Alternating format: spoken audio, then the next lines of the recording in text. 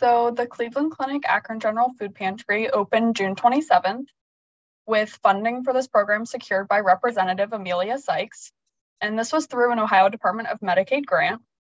People that have experienced and are experiencing food insecurity are more likely to have chronic diseases.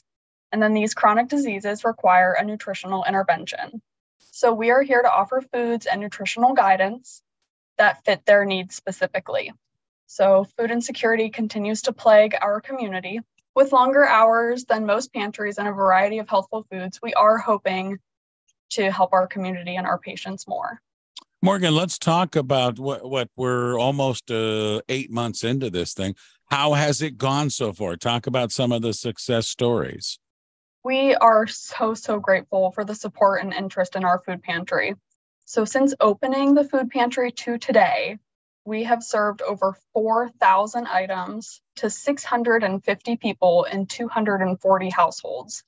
The most popular items have been our fresh items. So we get things like apples, dairy products, and even meat. And then also our pantry staples like tuna and breakfast items like cereal is very popular. Talk about the donation side of this and how the pantry works for us, Morgan. So anyone can donate to our pantry, non-perishable food items. If you are able to donate in person, donations can be delivered directly to the pantry during open hours. So we are located on the first floor of the hospital between the blue and brown elevators. So if they follow the signs to the blue elevators, they'll find us. We are open 9 to noon and 1 to 3, Monday through Friday. If they're not able to donate in person, donations can be made online on our Amazon registry. So this can easily be found by typing CCAG Food Pantry in the registry gift search bar on Amazon. We're talking with Morgan Stocker. She is the food pantry coordinator with Cleveland Clinic Akron General. How can people use the food pantry? That's probably the next question. Yeah, so during open hours, no appointment is necessary.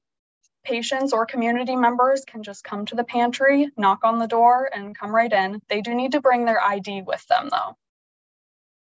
And when you look at the donation and the success and how the community has accepted the food pantry, talk a little bit about that now that you're several months into the project. Yeah, so we are getting busier every week. So yesterday, we actually had 20 people utilize the food pantry. So 20 people in one day. So every single week we're getting busier and people are finding out about us and we're able to connect people with foods that they need.